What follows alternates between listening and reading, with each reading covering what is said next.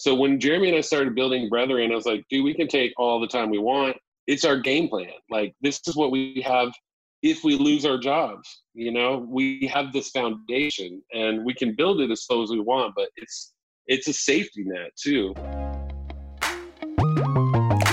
The Perspective Podcast is fuel for your mind and creative grind. Each week, we break down the art of healthy hustling, overcoming the inner critic, and growing your creative business.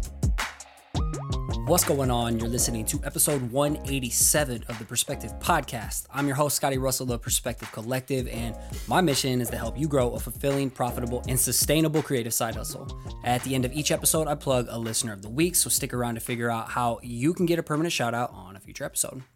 Have you downloaded your free Engage Community Guide yet over at engagecommunityguide.com? Well, have you? I made this for those who are serious about growing an engaged fan base around you and the work that lights you up. In this free resource, you're going to learn 1, the power of attracting the right people, 2, the 3 buckets of value to connect with your audience on a deeper level, and 3, the process for converting followers into fans into future customers. And there's way more tucked away in there, as this is a part of a massive resource I'm working on behind the scenes that's coming your way early December.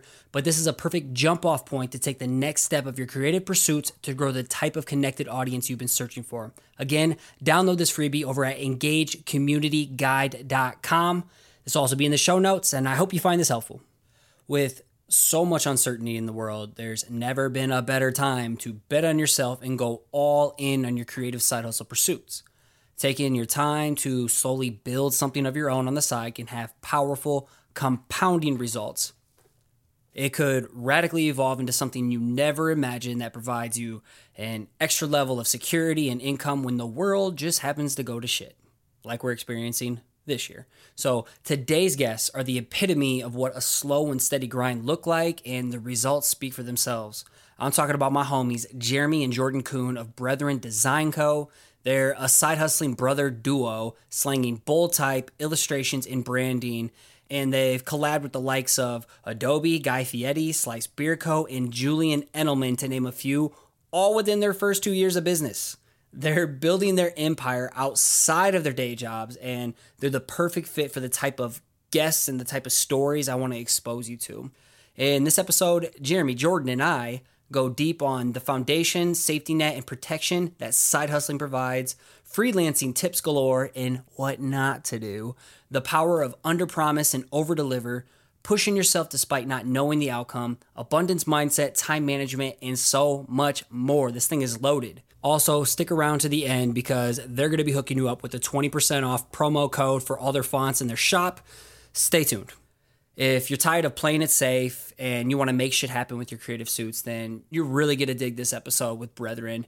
And before we get started, today's episode is brought to you by our friends at Retro Supply.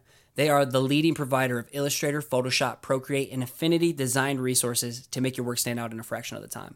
Take advantage of 20% off with my never expiring promo code Scotty20. That's Scotty with the Y20 through the special links in the show notes or my Instagram bio. Thank you, Retro Supply. You can find a link to the full episode containing all resources and references in the podcast app you're listening to. And it's because of you sharing the show that this podcast keeps growing. So if you found value in this episode today, please do me a favor by sharing a screenshot or a video of you listening or working to this in the background. Make sure to tag me on Instagram as well as Brethren Design Co. so we can connect and I can reshare the love back. As always, keep an open mind and act on anything that inspires you today. Let's go.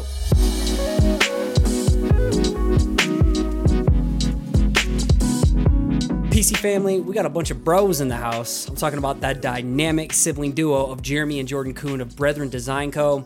Welcome to the Perspective Podcast. How you guys doing today? Doing awesome. Great, man. Thanks for having us.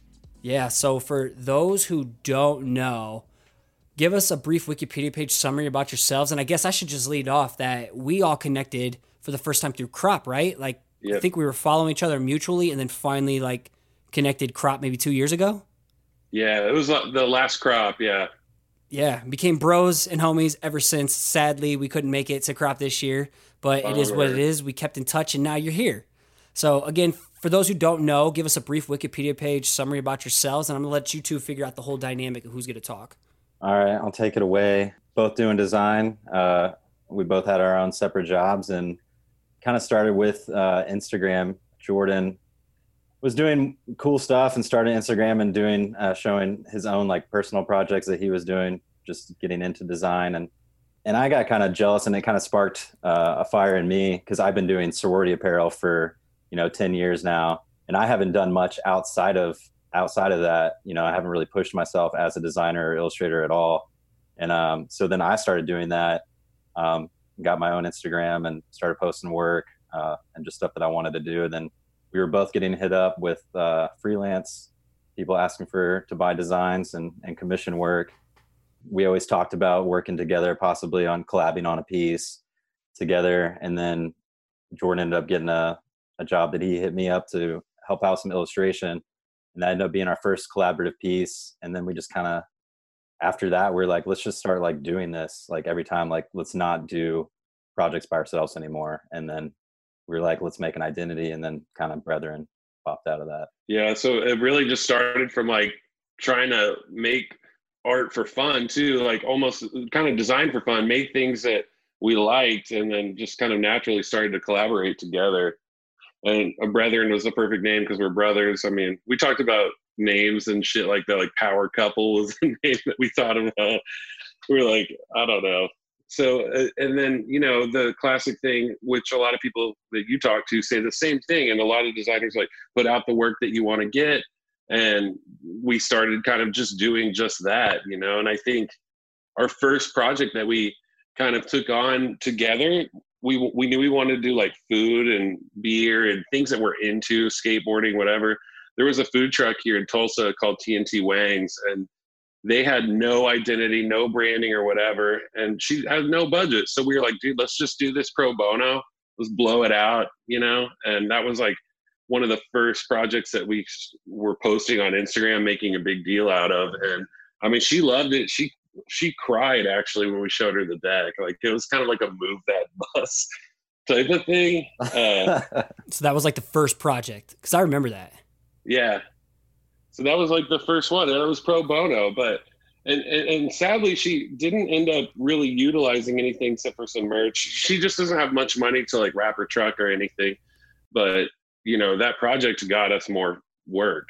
And from the outside looking in, I remember that. And you guys went ham, hard as hell, like just decking out all different kinds of variations and patterns and just showing your assets and just taking one thing. You could have just posted one logo and you created like a whole campaign out of stuff, regardless if it was going to be used or not. Like you just showed how in depth you could provide from like value standpoint, to a business and brand. So like when it first started off, how many years have you been doing Brethren then? What, 2.5 years now, I think? 2.5. Yeah, this shit's still in its infant stage. Infant, yeah. So 2018 or late 2017? Yeah, it was like, I think March 2018 or something. Yeah, I have to look back at that first post. Mm-hmm. And how old are both of you? Jeremy, how old are you? I'm 32. Okay, so yeah, so we're same age. And I'm 34. 34. Okay, so big brother set the tone and got little brother just jealous, but in a good, friendly competition way. Like it got good competitive instead of you getting salty. Mm-hmm. So like how did it start for you then, Jordan, of just like creating for fun your personal work?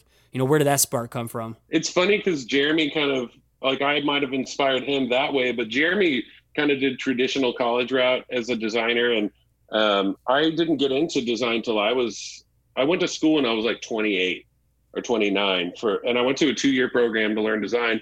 I spent all my 20s playing in bands and shit.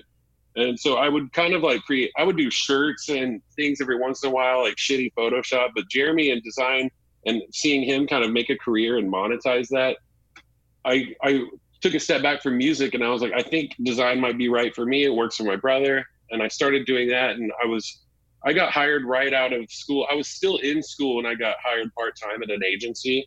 And so I was doing the agency thing and it was so much fun. I was learning all this shit. But then whenever I found Instagram, I was seeing all these other illustrators and designers kind of like, you know how it is. It's like people are doing things that they want to do, showing work that they want to do. And I'm like, dude, we have identities. We know who we are. We know what we like. Let's do that shit, And So I think after the agency thing, I was like, man, I want to start making work for fun. And that's kind of how it led to this. It's almost like so organic. It's like an accident. Mutually inspiration. Then little bro set the tone, and then you took it to the next Yes. level, and then he came with it, and now Yeah. okay. So I think you said something important. You guys know what you like. You know what your interests are. So when you're like putting brethren together, you know, at the beginning stages, and I want to put other people in like your shoes. Maybe there's side hobbies and they're ready to like turn it up a couple notches and turn it into a side hustle that can eventually profit and even make it full time. So what was kind of the basis for you guys? Like, yo, this is who we are in our brand. And, you know, kind of what were those elements? What were you looking? What did you know about yourselves that you knew that's how you wanted to like have your brand perception to be around? Man, I think, you know, skateboarding was one thing that, I mean, I didn't skate much growing up, but Jeremy did.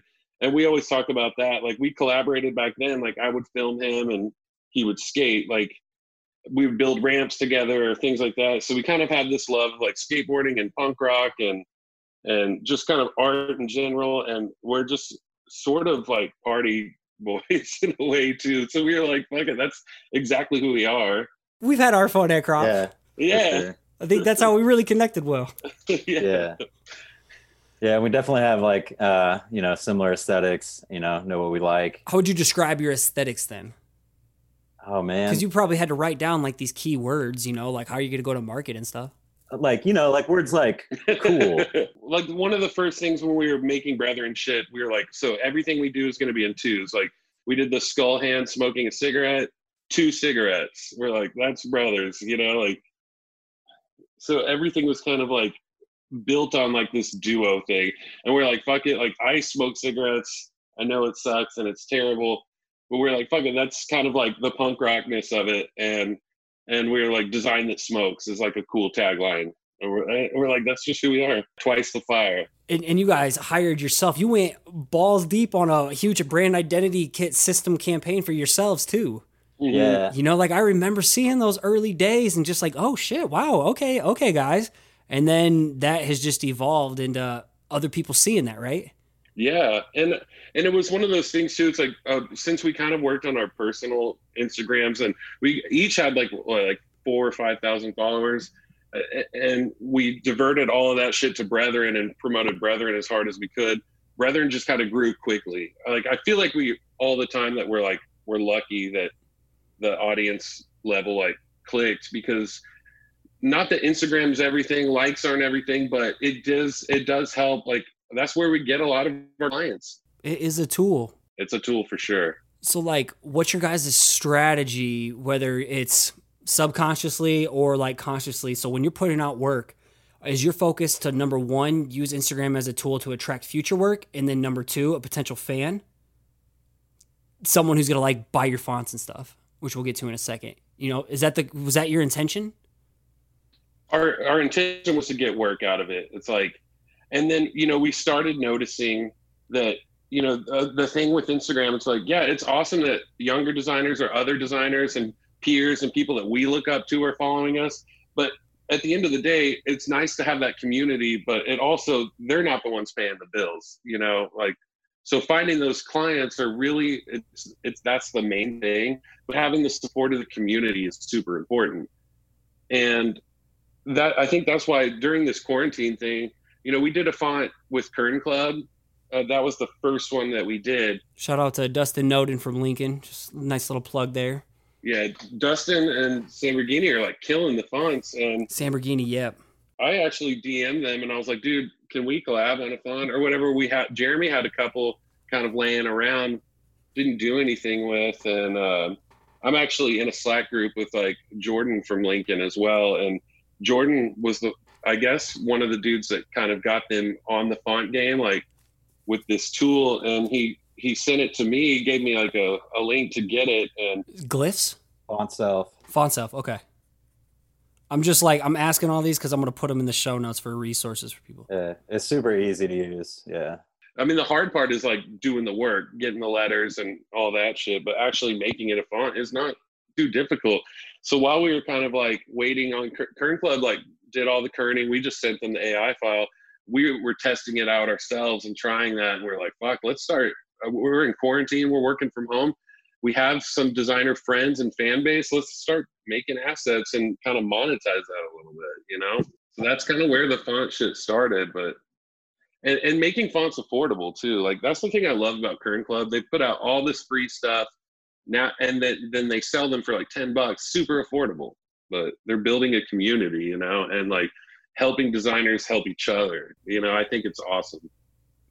Damn. So, man, I got so many different questions I want to ask. But talk about pandemic wise then.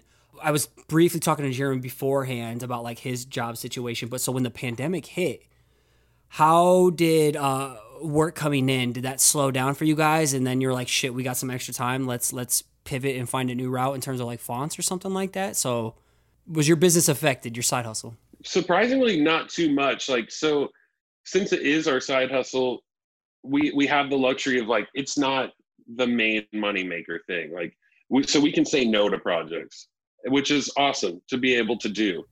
Powerful. Yeah, it does give you this position of power. I think everyone wants to rush into being full-time freelance, and like there's some glory, there's glory to that, and I get it, but there's also this luxury to taking your time and just building it, you know?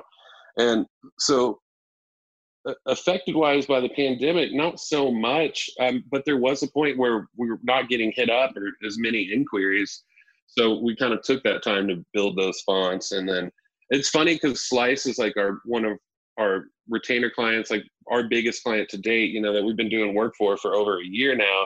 Slice in the pandemic was upping their to-go sales. We were doing 2 beer cans a month. Now they've upped it to 4 because they're doing so well with the bar not being open, the to-go sales are up. So we actually got busier through the pandemic with them. And then taking that time to build those fonts, you know, for us was just kind of like the way to go. So Jeremy, what can you tell us what your day job it is again? And then Jordan, describe your day job. And then I want to go more into how do you guys make time to do this? What's the process like of working together, inquiries and stuff? So first I want to hear like Jeremy a little bit about your day job, Jordan a little bit about your day job, and then we'll talk about like the process of, when an inquiry comes in, pitching, pricing, presenting, who's handling like the account back end stuff, all the gross shit, you know. So I'd love to go as deep as you can about that process. Awesome. Right on. Yeah, well, I'm creative director at my company. We do custom screen printing and embroidery, and also retail for sororities. I do all the pre-production, which is, you know, setting up the artwork for screen printing, and then print out the films and doing the separations, you know, all the digital print, pre-production. We do dye sublimation, all that jazz, and then doing all the arts, all the custom arts that come through there. So very heavy on the hand. Technically a manager. I'm down to a one-man department because we suffered through the COVID and got rid of like 2/3 of the company. So, but yeah, I've been working there for almost 10 years now. So it's what brought me to St. Louis, and I've been there ever since and just kind of grown with the company. Started out as a head designer and then took over. Now you got like the role of like 17 different people in one. Yeah, basically. Dude, he cranks out so many pieces of art a day. It's insane. Yeah. But there's value in it from a sense like all that experience now lends itself perfect for over here in case you guys do merch or you have a new client that needs to do merch. You got the whole process set up, or your speed and efficiency. You know, like when I did t-shirt design stuff, freelancing, I was like, oh my God, this stuff kind of sucks. But now I'm like, oh my God, that was like such gold information and knowledge that I can now take to my own stuff or someone else's stuff. So yeah, definitely. For sure. And like I said earlier, like I've been working at agencies since I graduated, and my current agency is called Signal Factory, and they're a great group of people. But they started, they're like a video first company, like it's motion design, shoots and editing. And I've been there for almost 3 years now. And whenever I came in, they hired me as an art director, and they're doing like more. They'll take on small branding jobs, and then we have certain clients that I service. I do web ads, print ads, all sorts of shit like that. Now I illustrate for storyboards, for animation and stuff, but I don't do any animation.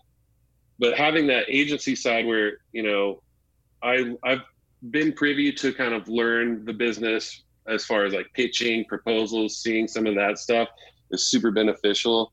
And I still love my day job. But so that all that stuff has come into play to help Brethren as well. So there's a fine line for me though, that's like, brethren time and my day job time. Like, That's how it should be. yeah. And I've come ahead and had to have some hard conversations with my boss about it too. Like, I mean, there's been some times that he's like, dude, this is not cool. Like Feeling like it's competing or what? In terms of attention or like clientele? attention, not necessarily clientele, because I feel like our clientele is separate and like the work that we get is very different. But still, when you work for an agency, they're hiring you and they want you to be there and be present. And if they see you on the side getting like a cool beer client, they're like, that would be cool if we had a cool beer client. So I 100% understand all of that, but so it's been kind of touchy, I guess. So Brethren workflow wise though, I feel like I'm kind of the AE for us as far as like dealing with clients, doing the nasty nitty gritty, but we work together on like our proposals and kind of how we do all those. But we were really bad at some of that stuff at first. And I think an opportunity came to us with we got hit up by this agency out of like Buenos Aires, and they wanted us to work on a campaign for Axe. And we were like, holy shit, this is a big deal. Like, our proposal had like, scope of work, also like relevant examples. And it was the first time we really like kicked this deck out. And we ended up not getting that job. We got ghosted. We never heard back. We put the biggest price tag we'd ever had on it. What was the price tag, if you don't mind us asking? We put $30,000 on it. Was it scary to put that number? It was. Yeah, Good. It was. You got to shoot your shots, man. It was like, yeah, you just have no idea. But it was like an international campaign, and they called them stickers. Like, part of the campaign, they wanted like, it was skateboarding and roses, and they wanted like 25 custom illustrations, So it was a lot of work. And, I'm talking to my buddies that are older than me that have been like mentors for me through agency. Like, what should I charge? And I mean, even one of my buddies, he was like, dude, 60,000. I was like, well, I might cut that in half, And when we put that proposal out, we completely got ghosted. We never heard a thing after. I was like, so we must have way priced ourselves out of this, or I don't know. But what we learned from that though was, one, fucking go for it. Two, we got our deck and our proposal shit. Yeah, you built a template. The template is so good, and we still use it to this day, and we tweak it. But we can react way quicker to proposals now. And I swear that we get jobs sometimes because we're so on the up and up on that side of it. If someone hits us up and we get on a call and kind of hear their needs, we can kick a proposal within a day or so, and being responsive and responsible quick does a lot.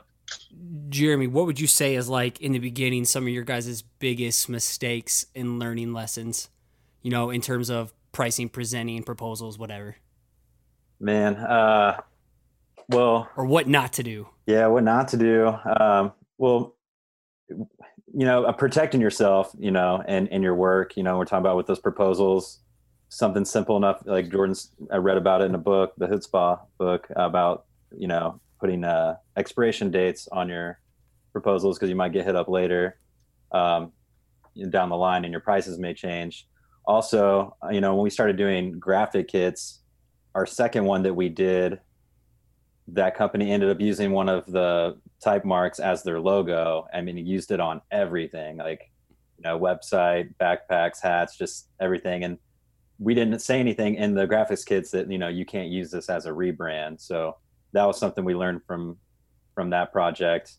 Cause we would treat that differently, branding costs more than a graphics kit would, so that was a big learning curve there. And we started doing those graphics kits as like ways to kind of turn our apparel jobs into almost like a branding job, like how we would treat it, where we're doing a collection of stuff. So one, it ups the number of art that they get, but it also ups the price for us.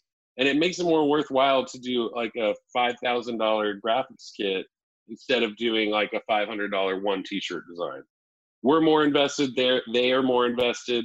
And that has been working well, but we did make that mistake. It's like we're doing custom type marks of their brand, but just how like like Volcom, take Volcom for a brand, they will have their name, you know, in several different ways and typed out different ways, but they still always keep that Volcom stone. So we've had to be clear when we're working with these apparel companies that, yeah, we will take your name and give it a custom type piece, but none of this can be your brand. You know, you can't rebrand your company with it, because we're not talking about rebranding right now. We're talking about merchandise and apparel. So setting clear expectations, covering yourself, contracts, expiration dates, proposals, you know, where do you think you like messed up in the beginning in terms of like pricing things, whether it's too low or like sending JPEGs in an email instead of jumping on a call to talk through stuff, or little things like that? I think we've definitely started out pricing things low.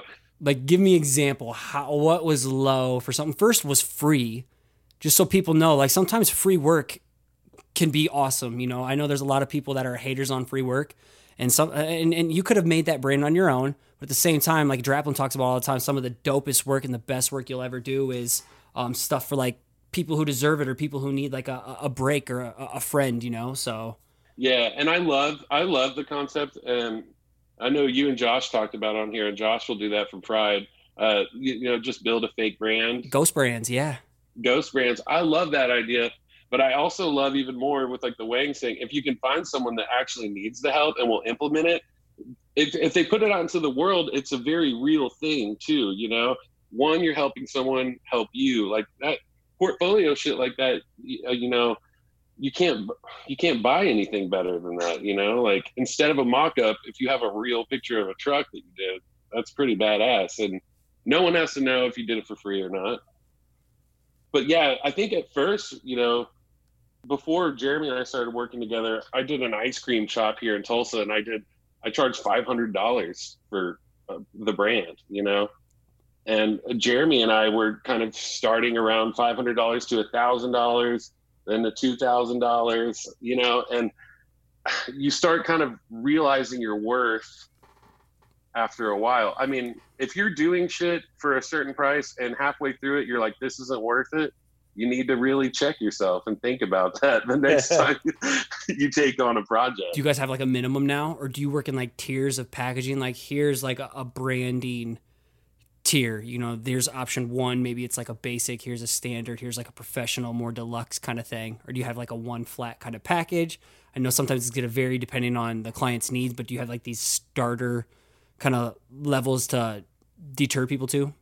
We don't have that set up quite well, do we, Jeremy? No, not really. And we've actually talked about it somewhat recently, because you get hit up a lot by people who are just like, how much for a logo? Or I'm looking for a logo. And then they say their budget, which is usually like, you know, in the hundreds sometimes. And it's just like, oh, you don't even want to answer those emails. So sometimes we'll just answer an email like that, like just say I want a logo, and be like minimum $2,000 logo.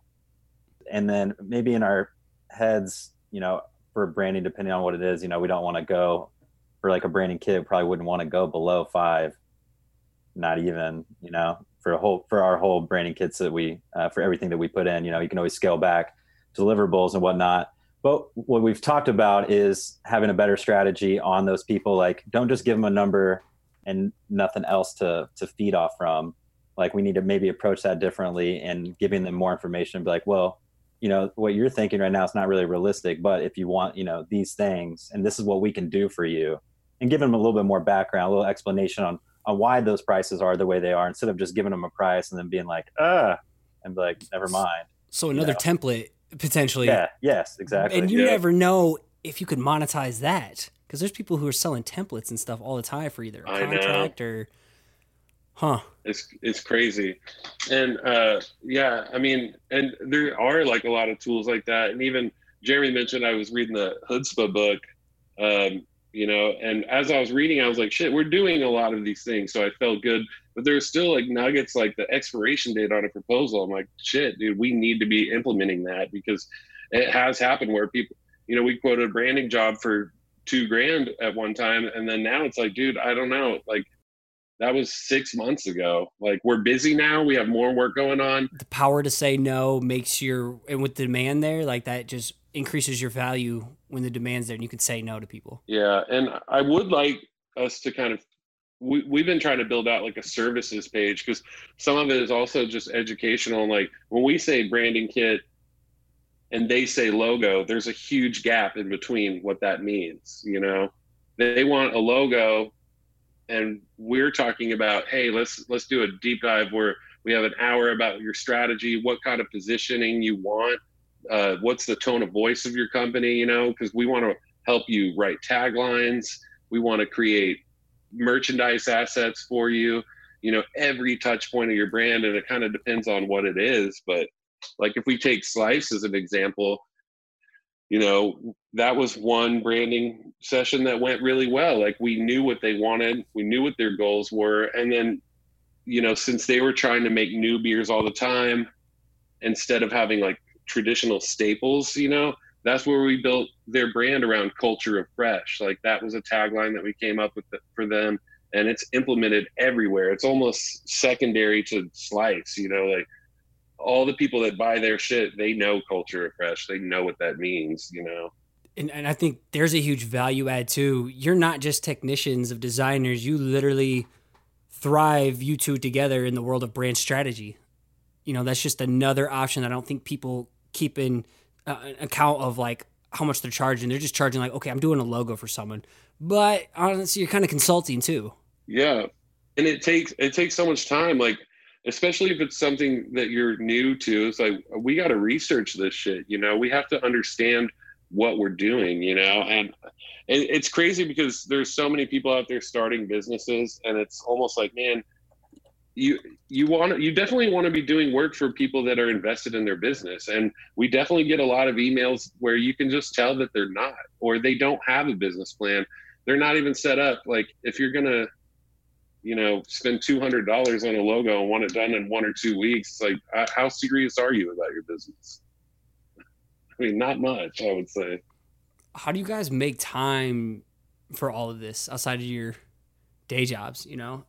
What's your like current routine, your schedules? You know, how do you guys have agreements of passing on work, or like, yo, we need to bang this out by the end of this week, make it happen? You know, how does that work of making time? Because that's the biggest thing I think people tell me. Side hustlers are people looking to take their hobby a little bit more serious to build that side hustle. You know, and I want to get to the point of this mentality of what you guys are doing right now is preparing you for that next step if you were to take or want to take that next step. So like, how do you make time to grind right now outside of your day jobs? One thing that I guess makes it easier for us is because we have the ability to pick projects that we want. So it's like passion projects in a sense, to where like, you know, so we're already wanting to do the work, put in the work and have the time.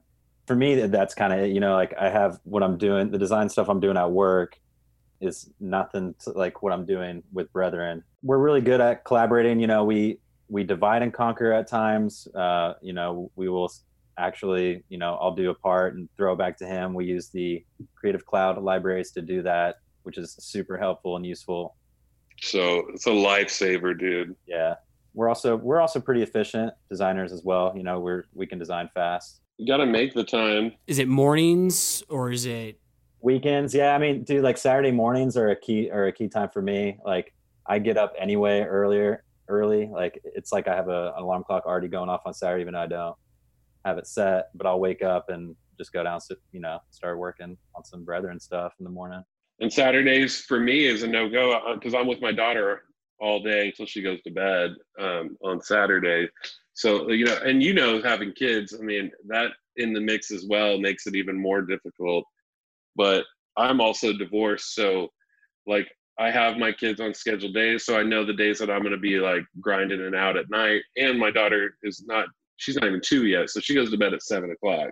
You know, and it's like, so from 7 on, it's like it's time to design. Like, so you just make the time when you can. But I mean, we also like to drink or, you know, take time to unwind, socialize.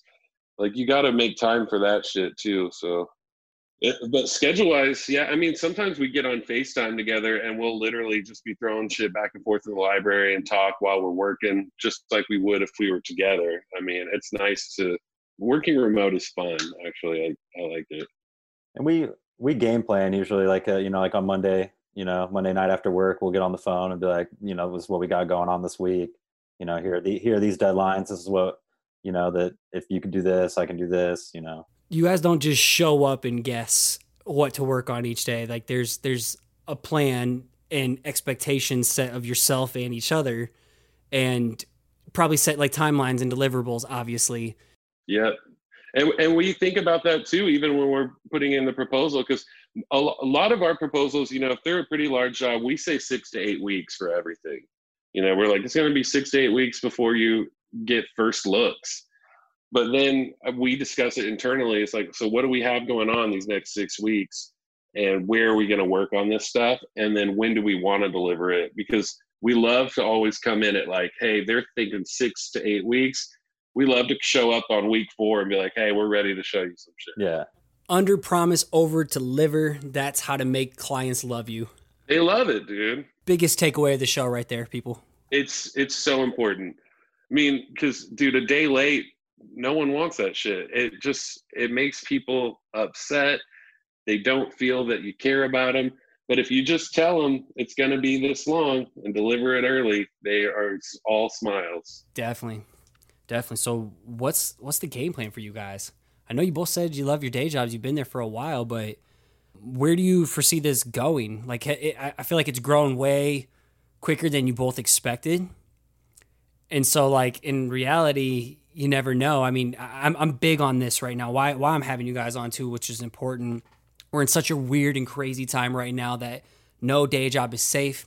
So much uncertainty in this world. So to me, when I lost my job, like, I would have been so fucked had I not been pursuing Perspective Collective hard, like it was already my full-time job for 5.5 years. I would have been so fucked. You know, especially when pandemic hit, like being a new person at a job, I would have been on the chop block like ASAP. So it's so important right now to just work on something that's important to you because you never know what it's going to turn into. Yeah, and that happened to me as well. I took a job at a small agency, and this is right before Jeremy and I started working together, probably like 6 months to a year before. I walked in one day and they're like, we're closing our doors. And I lost my job at an agency, and I had just bought a house, you know, and all of that shit that was the first time I was like, damn, I could lose this shit at any time. And I was already kind of posting work on Instagram and doing some freelance stuff. So when Jeremy and I started building Brethren, I was like, dude, we can take all the time we want and do this as slow as we want. It's our game plan. Like, this is what we have if we lose our jobs. You know, we have this foundation and we can build it as slow as we want, but it's a safety net too. And I even positioned that to my boss whenever we had talked about, you know, me doing Brethren. I was like, you know, you and I both know, because he built a business himself and he used to work at an agency. He knows where I'm coming from. And I was like, you and I both know this place is not American Airlines. Like, I'm not going to be here for 25 years. I'm not going to get a pension. I'm not going to be able to retire here. You know, you're not going to give me a gold watch. Like, the best case scenario is that I'm going to work here for 5 to 10 years and do really good work for you that hopefully gets other work. And you'll find a younger version of me, you know, and they will replace you. What I'm doing on the side is to protect myself for just anything, you know? No, I love that. So, like, what's kind of the future vision for you two, Jeremy, if you want to lead off? I mean, yeah, like it'd be nice if one day, if we had enough retainer clients. I mean, that's kind of like even where we're at now, like is if we had the stability of more retainer clients like we have, like with Slice, you know, that's where we'd feel safe to, you know, jump ship. You know, I don't know, maybe future vision of like, you know, next 5 years, that could be somewhere. I mean, maybe sooner. Is that the goal though, for you guys to eventually like to eventually, yeah, if we can make enough money, if we can make the money that would replace our 9-to-5s, you know, and then we'd be able to have even the extra money to, you know, pay for our insurance, it would be more without our jobs, you know, like that would be amazing.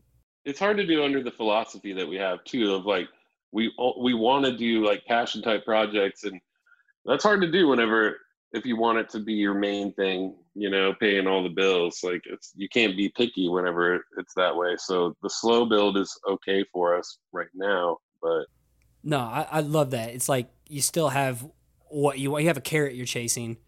You're still staying realistic and slow build. Like, the main thing I preach here is a slow and steady grind. And people glorify the life of freelance, but they don't think about having to pay insurance, and all the other aspects that come with it. Like, are you doing your own 401k? No. Are you IRA? Like, what's your investment strategy? Are you paying off debt? Like, what is it to like free up your assets so you can have freedom and a bigger safety net? So people don't think about that, and I think that's so important. Even the taxes side of it, it's like, damn, like, Yeah. Take 30% of 5K. That's like quite a nice chunk, And then us working together, we split everything. So yeah. And let's get real. Jeremy and I are not great businessmen. Like, it has taken us a long time to get our shit together. We just got our bank account and everything in order. December, Jeremy? Yeah, last year to do it right this year. Yeah, to do it right. Yeah, for 2020. Because we're getting freaking Venmo and PayPal left and right.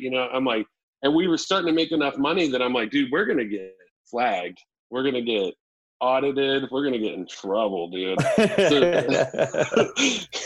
It's time to do it right. Yeah. So now we have our bank account, and this whole year we haven't even paid ourselves a dime from it. We put it all in that bank account, stacking it away. And we have a number in our mind too that's like, dude, okay, if our bank account has 200K in it and we're still getting the projects that we're getting and we have a couple retainers, we're safe for a year, a piece. We have 100K a piece. That's a good safety net. Fucking great safety net for a year. Like, most people, it's like, hey, 3 to 6 months of expenses. So that's great. That's awesome. It's kind of a high goal, I guess, but it also is just like realistic as hell, dude. To me, that's chump change of what I see you guys doing. Because, like, I also like to paint a picture of, like, so much can happen in a year.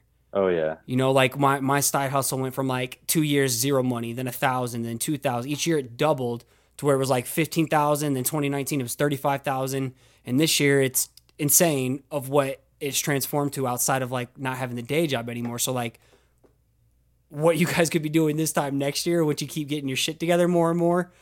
Yeah, I think you're gonna shock yourselves. Well, and that's like the most exciting part about all this too, is like the unknown and like what is it going to be like 6 months from now. It's so fun. Like it's a rush, dude. And it's addicting to like, man, what kind of opportunities are going to arise? Like, you never know. Like we just did that shit with Adobe. When we got hit up for that, we were like, no fucking way. Shout out to, you guys on the Adobe Designers. That would have been a couple weeks ago. Yeah. When this comes out. Yeah. So we got that project through this agency, and when they sent the email, said, hey, one of our clients is interested in you working on a project with them. And I go to the agency's website. They didn't say anything. They just asked us to sign this NDA. And I go to the agency's website, and they have like Netflix, Paramount Pictures, Adobe, all this stuff. And I called Jeremy. I'm like, dude, what the fuck is this going to be? And that's like the shit that like we get so excited about, I'm like, what, all the possibilities, dude. I'm already like dreaming in my head what the project is going to be, just not being realistic at all. That's good though, man. But like, okay, so big thing you're saying right there without even saying it is most people don't view the unknown as exciting and addicting. They view the unknown as scary, and their mind and brain is wired to keep them safe. Lizard brain of like the fear of the unknown. Your mind can't measure it, so it's going to keep you safe. But you're operating, both you guys, from an abundance mindset. I was like, oh my God, what's going to happen 6 months to a year from now? The opportunities and everything, versus a mindset of lack, fear, non-abundance, So that's a big mindset shift for people who like, if you want to start taking your shit seriously, you got to like change your perspective. Yes, exactly. Literally. Have that positive perspective too. It's like positivity goes such a long way. Cheesy as dude. It can be. Like, I mean, like, you really think the ball's going to bounce your way when you're showing up and being a bitch and whining every day and complaining and not celebrating other people? No way. You got to have that Rudy mindset. Like, you remember that? Yeah. You know what I mean? We're like 3 Rudies on a podcast right now with hats and black tees. That's hilarious. So, no, that's gold though. I think that's like, it's mindset. I take you guys seriously because you show up like this is already your day job. You know, you put the work in. Nobody's asking you. Nobody gave you permission. You did it on your own. You got each other holding each other accountable. You're having fun. You know, it's play. You're excited about what's coming down the pipeline.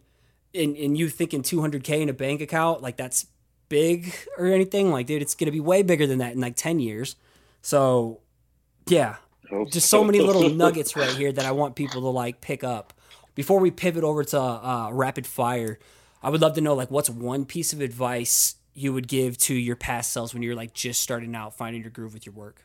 You know, I guess, which I didn't do, which I do a lot more now, is, you know, of pushing yourself, trying out new styles and stuff, you know, like practice on pushing, you know, practice the push. You know, you may not even have the outcome that you wanted, you know, of trying a new style or whatever, but you're going to learn a lot by doing it, you know, and then by practicing other styles and pushing yourself to do different things that you would normally do. One, it can help you develop something unique, and otherwise you're just going to learn a lot of like tricks and tips along the way and just kind of make yourself an overall better designer. So practice on pushing. Yeah, I agree with that. For me, I guess I would tell my past self to like not worry so much, because, you know, even starting some of this, there was like elements of fear, but that fear, you just gotta like let go of it. You know, there's nothing to be afraid of. Like, I don't know. I'm just do something and move on. Do something else, move on. Like when it comes to creating something, if it's not perfect, it doesn't matter. Just make something, move on, and you get better with each thing.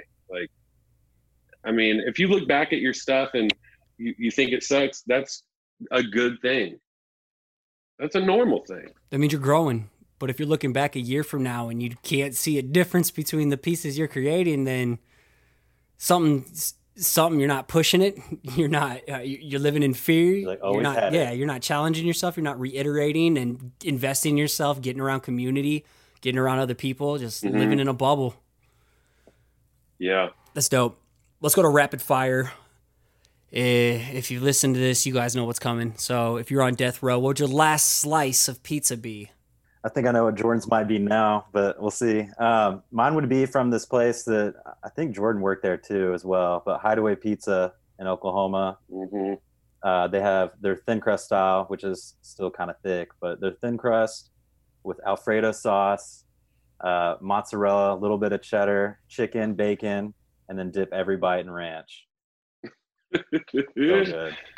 Jeremy went Tulsa Pizza, and I'm gonna go St. Louis. Like, I fucking love Emo's Pizza. My ex-coworker, my old supervisor, he's from St. Louis. He's talked about that place all the time. I'd take a pepperoni with banana peppers. Stoner's Delight.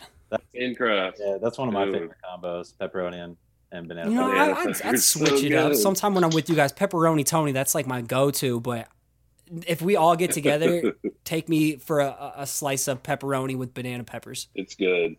Get out of my comfort zone. Push it. Yeah, dude. We can always go half for the first one. You know, you can get half banana peppers. What's your guys' favorite project to date, like, that you've collaborated on? You're looking around. I'm like looking around, like there's some Slice cans over there. Like, I don't know. Just in general with Slice, I mean, that's what we do the most of, but just like when we're doing cans, the packaging on cans is, I probably have the most fun. One, we get creative freedom, which is cool. And you can just have fun with the beer industry with them, you know, and a lot of, you know, they name them and, you know, some are humorous. So like we can take a humorous approach, you know, or whatever. So I have fun collaborating on the cans, you know. This one is one of my favorites snacks of all time. Dewey Snacks. Because like I started illustrating this van and then Jeremy kind of finished it. This is our Chronic Sans font that we sell. Subtle plug. Yeah, subtle plug. But, dude, I love doing flex the cans, on them, dude. Man. The cans are so fun. Yeah, the cans are hella fun. All right. If you could have lunch with one person dead or alive, who would it be and why? I guess, well, a funny one would be like, I'd say Banksy, just so I'd know who he is. No shit, dude. But maybe like, and on the dark side, maybe just have like lunch with Charles Manson and just like see where that convo goes. See what's on that dude's mind. That's the first time that one's been brought up. For me right now, it's funny. I think mine right now would be Abraham Lincoln, because everyone is talking with all the politics going on. I think it's so funny that all the Republicans love to say, we're Lincoln's party. And I would love to sit down to dinner with Lincoln and be like, are you with all these fucking people right now or not? And dude, Amir from Grow Case, put Lincoln in just randomly in my mascot logo. So now I feel like I'm having some kind of symbol, and then I have pizza in it. So those conspiracy theories think I'm part of Pizzagate and all these different things. I'm like, oh man, what did you do to me, man? Back to pizza without the Pizzagate. Pizza rolls, pizza bagels, or Hot Pockets. Pizza bagels. Pizza's on a bagel. When pizza's on a bagel, you can eat pizza anytime. Dude, I'm pizza bagel. I'm like a pizza roll. I love pizza rolls. You're at such a burn risk. To me, that's bagel bites, though. You gotta be good at it. I always tore up the roof of my mouth. You got to cook the pizza rolls just right, because otherwise they'll just pop, in that pizza gut. There's a specific cooling period. Yeah, right. All right.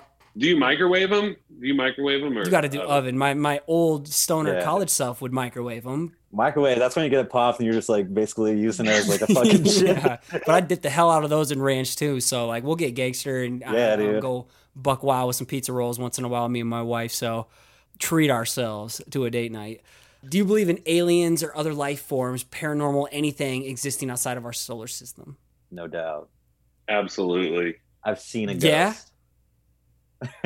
For real? No, it might have just been a random dude. But just really pasty dude. I've had a couple weird experiences growing up. One was in my best friend's stepdad's house, and that was crazy. You were there too? No, I just know all about it. Yeah. It basically his friend's house had a poltergeist type situation. That stuff fascinates me. Absolutely fascinates me. I believe in it enough to where there's a hotel in Arkansas that's not far from here. And it used to be I can't remember the name of the hotel right now, but it used to be an old mental hospital. And I will not stay there because I'm just too scared. I'll go tour it, but I won't. I believe in it enough where I will not stay in it. You don't want to put yourself in that position to have no engagement in a negative way with evil. All right. Well, sometime when we link up, I would love to hear that story. Last one, where can people go to follow you guys online, support you, and get your fonts? You can support us at Brethren Design Co. on Instagram, at our website at www.brethrendesignco.com is where you can see all our work. You can also purchase our fonts on there at our Brethren store. I think we have 10 fonts available at the moment. I got a couple in the works right now. They'll be shown soon, so get excited for those. Yep. And hot tip, we're on Dribbble as well. If you're a designer, if you like seeing some stuff early, we'll post our stuff on Dribbble sometimes before Instagram. But. All right, I'll make sure to drop a Dribbble. Do you guys both have accounts, or is it a joined account? Just under Brethren. Brethren. Okay, cool.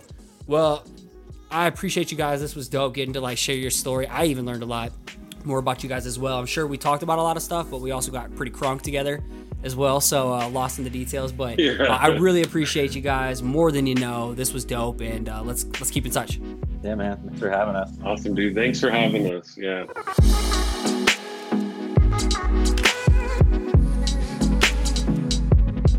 PC family, I hope you enjoyed this episode with Jeremy and Jordan Kuhn of Brethren Design Co. They're being so sweet and so extremely generous to hook you up with a limited time offer of 20% off any font purchase using the code Pizza Bagels. They have it as all caps as they gave me. I'm not sure if that is what you got to do or not, but just use Pizza Bagels at checkout.